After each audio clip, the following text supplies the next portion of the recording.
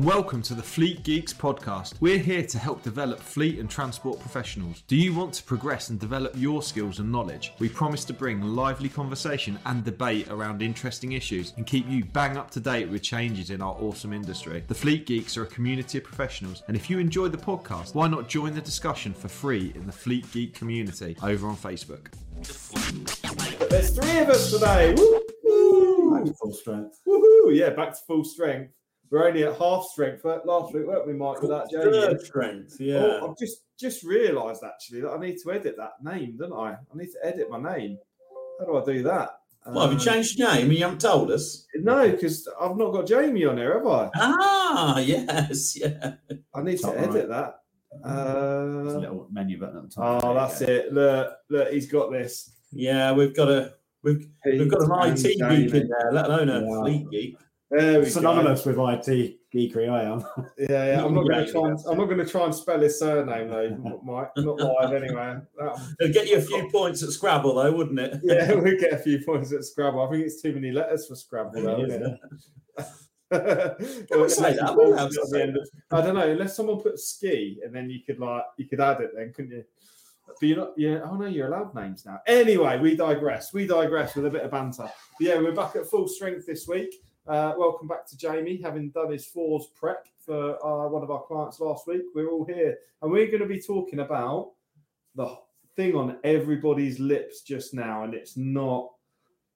I don't know. Not the weather. Yeah, it's not the weather. What's on everyone's lips at the moment? Monkeypox. See, well, hopefully it won't be on anybody's lips. Oh, yeah, monkeypox. There we go. Well, that's going to date the episode then, though, isn't it? But anyway, we're dating the episode because it's today that the rules have gone live. I don't know. Is it law or is it regulation? I don't know.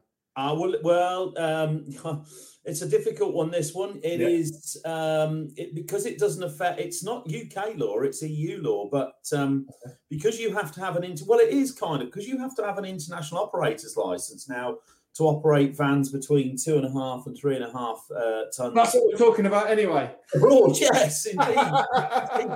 That's what we. Before I look about vans over 2.5 tons.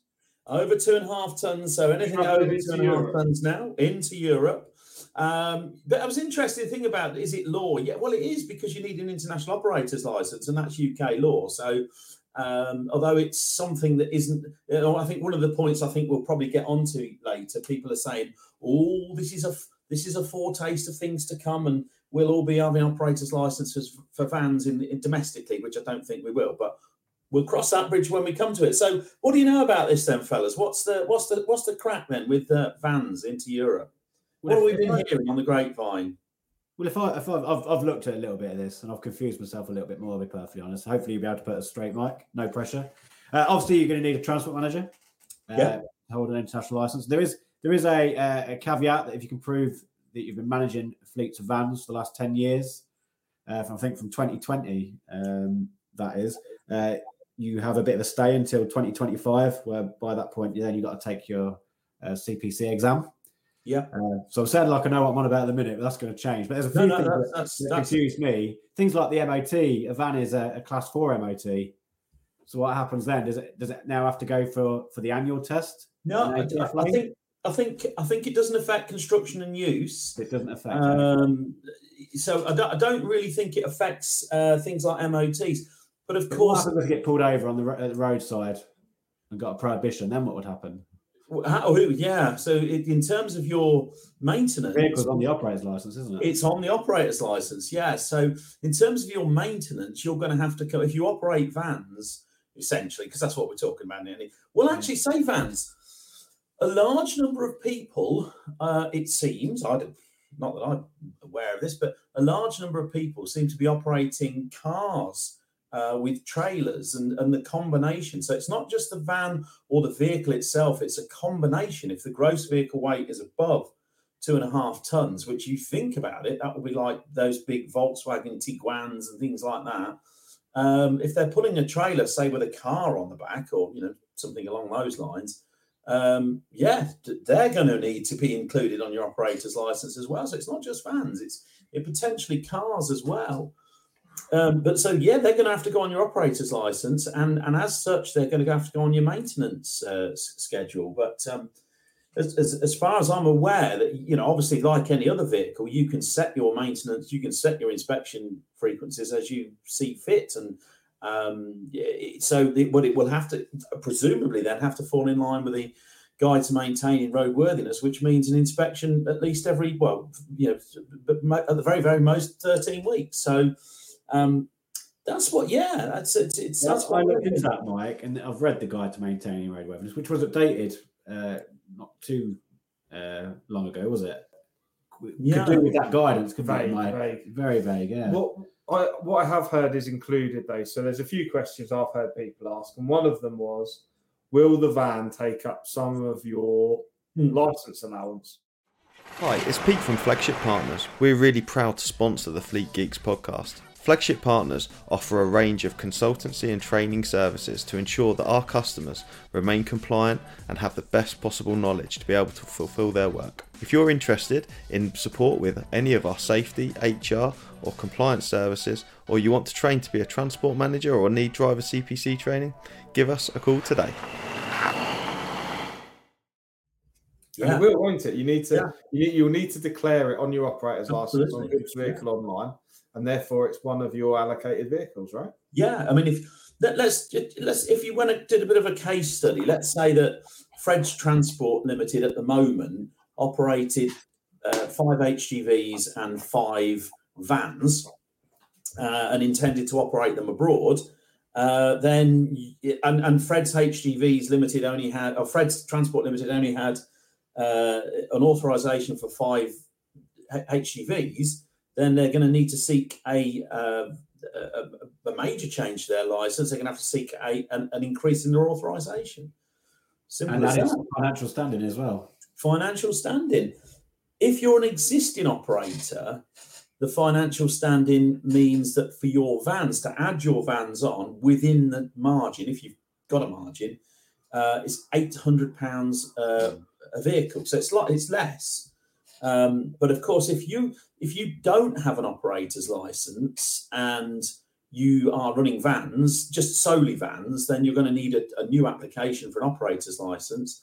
And the £8,000 for the first vehicle still stands as far as I can see. So, to run 5 vans, you're going to need £8,000 plus £800 each for every subsequent van.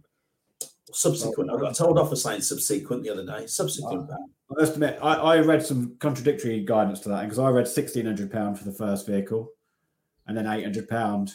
You may be right on that. But yeah, I also read what you just said as well.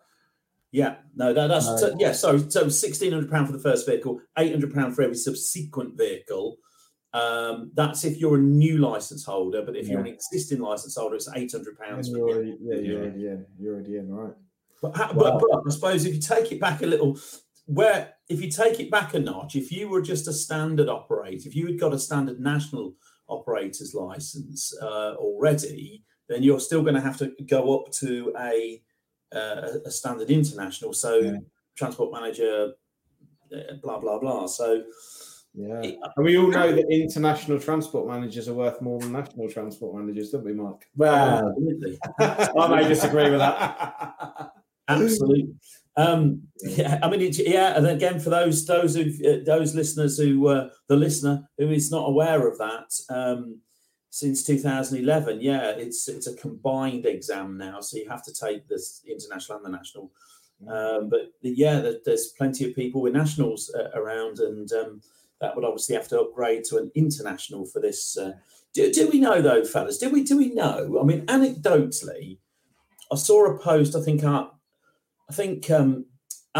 good friend James Adcroft put a post up from the Microlease conference the other day and said that I think he was quoting Richard Turfitt and said that only had 279 applicants so far. I'm surprised it's 279. On the rare occasions that I've been to Dover and Calais and Dunkirk and what have you, I don't recall seeing that many UK registered vans waiting to cross. What do you think? No, I don't think so. I think it's I think it's a bigger thing. Foreign vehicles coming here. I do, yeah. Is what I think. So I've got to be a bit careful how I say this, but I see a lot of Eastern European 2.5 to 3.5 ton curtain side vehicles coming into the UK. That's the main. Like, we've not had. I can say categorically from Flagship Partners' point of view, we've not had a single inquiry for someone to help us to help them.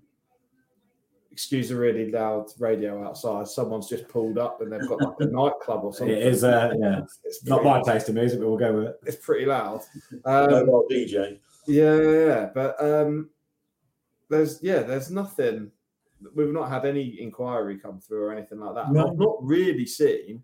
So the other place that normally you would see the inquiries is on the Facebook groups. You'd see people asking for transport managers for this type of operation, and I haven't really seen any of those either, to be honest. I've been looking through A's and D's. I mean, as you'd be pleased to know, Pete, I haven't really got time to go through all the A's and D's, but I've been having a kind of brief. What's he doing? Like a slave driver. Applications and decisions, dear listeners. Applications and decisions, which you'll find is a great place for if you're nosy. And I think all three of us, if we were have to confess a little bit, we are a little bit nosy with stuff. Yeah. If you look in applications and decisions, all new applicants and all new variations to operators' licenses, etc., are in applications and decisions of 8 traffic commissioners, and to have to go through all those would be a nightmare. But I can't, again, just anecdotally, I've not seen a great deal of as Richard Turfitt says, 279. So it's not a big number, is it? Considering there's tens of thousands of vehicle operators in the UK. I spoke to a guy the other day who was having a bit of a panic about it, and I said, "Well, what do you do?" He said, "Well, we move pharmaceuticals across." And I said, "Well, whose are they?" He said, "Well, ours." We said, "If actually it's all internal, we just send them to other branches across Europe. We not even distribute to them, but end customers." Well, restricted operators license. You're restricted. You don't need an operator's license because it's a restricted. You wouldn't need one, a standard international anyway. So. Do nothing. Oh yeah, because that's the other point, isn't it? They're moving their own goods. This is only for van hire and reward. Yeah. It is confusing, isn't it? It is confusing. It is. It's only for hire and reward, which I think takes a lot of people out of the game. I just don't see. I might be wrong, and please, what we want is people to interact with these sort of things and tell us that you're absolutely barking. There's hundreds of operators who are every day going down to the channel ports and crossing to Europe. I just don't think there is. No, I can't think what market would be exporting out there on these vehicles. On vans, it's I mean, couriers maybe. I once knew of a company. I did some work at a company down in Dover who were couriers, and basically their specialism was taking vans. But I mean, they're going to be well ahead of the. They're going to be well ahead of the curve. Is what they do. They'll be on it already. Interesting. Well, I think it'll be interesting to see how it unfolds over the next sort of 6 months, and just see how people deal with it and how it's enforced, and we'll start to hear some stories of what's been happening. Right? I would have thought. As with most things, we wait and see. So, in summary, then, if you've got a van and you're operating at over 2,500 kilograms or 2.5 tons, that puts us into Ford Transit kind of Connect territory, really, doesn't it? And VW Transport, that type of thing. Yeah, it falls car-derived vans fall into this. Yeah, and if you're pulling trailers, even a car, it doesn't just stop at anything over 2.5 tons combination weight or gross vehicle weight if it's just the vehicle. So you're going to need an international operator's license if you're moving goods for hire or reward, which is basically you're moving third-party goods; they're not your goods. You're going to need that international operator's license. There's a bit of a sort of bedding in period in terms of an operator's license requiring a transport manager. As Jamie said earlier, if you can prove you've had 10 years experience in managing vans, then you've got until 2025 to take your international transport manager exam. You're going to need that financial standing, and of course you're going to need room on your operator's license. If you haven't already got a margin, you're going to need the margin, or you're going to need additional vehicles to cover that lot. And I think, and I think personally, I'm not sure about the MOTs. Good question about the MOTs. That Jamie, but I think because they're on your operator's license, they're going to have to be on your maintenance schedule. So probably a little bit more frequent servicing for vans or inspections of vans wouldn't go amiss, would it? Really? No, true. And I guess just from a driver management point of view, because we've talked a lot about the maintenance side of things. I'm aware that you're not going to need a CPC because the CPC, the license isn't going to be recognised. Yeah. So they're not going to need a CPC. They're definitely going to want to make sure they follow a vehicle check process. Yes, definitely. Yeah. They're going to want to drive a defect and reporting process, aren't they? Yeah. Tachographs. So tachographs are not going to be required according to the mobility package. Tachographs not required until 2026. Okay. However, in Germany, as I understand it, in Germany, they require the use of logbooks, which of course we don't in the UK. It's an interesting one, isn't it? Because that brings that into a little bit of so vehicles. I was going to get up to GB domestic rules, and it's not GB domestic, but it's not GB domestic. So my understanding is Germany require the AETR logbooks to be used in Germany. So I think you can get them from our the various trade associations, etc., the RHA, Logistics UK, whoever. So that's the AETR kind of recording hours. I don't know what they call it actually, 'cause it's not domestic, is it? The recording of hours. I think you require that for Germany, certainly, but I wouldn't mind betting some of the other countries, make a record of your hours. That's probably the key, isn't it? Yeah. I was going to say, I wouldn't fuck around. You could drive to the south of Italy in a van without a tacho without stopping, couldn't you? To fill some of the fuel. Yeah, so, very much so. You're right. They're going to regulate it to that extent. Yeah. So there we go, folks. If interesting to see it's very interesting in the comments, whatever. Obviously, we never mean these things to be a sales pitch, do we, fellas? But we're always here to help. It's like everybody.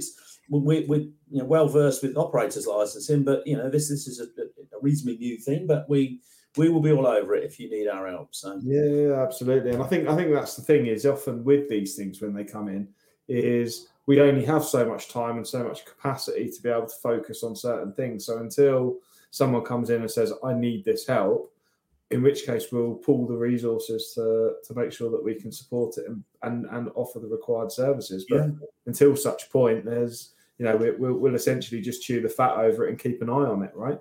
So I think, it's very, very interesting to see, really. Yeah. So, Lauren, you'll be all right. Yeah, I hope you've hated today's podcast, and I hope that you don't share it with anyone. And I hope that you don't listen again. No, I'm joking. But if you do, please do like, subscribe, and share. And I hope you found this interesting. Please do join the community over on Facebook. We've got free networking on a regular basis, on a monthly basis. So please do sign up for that. And we'd like to hear your thoughts and your experiences as well around particularly this new situation, any stories or anything like that. Please do share them with us, and you can join the conversation. That'd be fantastic. Thank you. I hope you enjoyed today's episode. If you did, please share with your friends and colleagues too. Join us for free on Facebook with the Fleet Geeks community for transport and fleet managers. Fleet Geeks offers ongoing professional development, networking and mentoring too. So get in touch with me, Pete Rushmer, on any social media platform to find out more.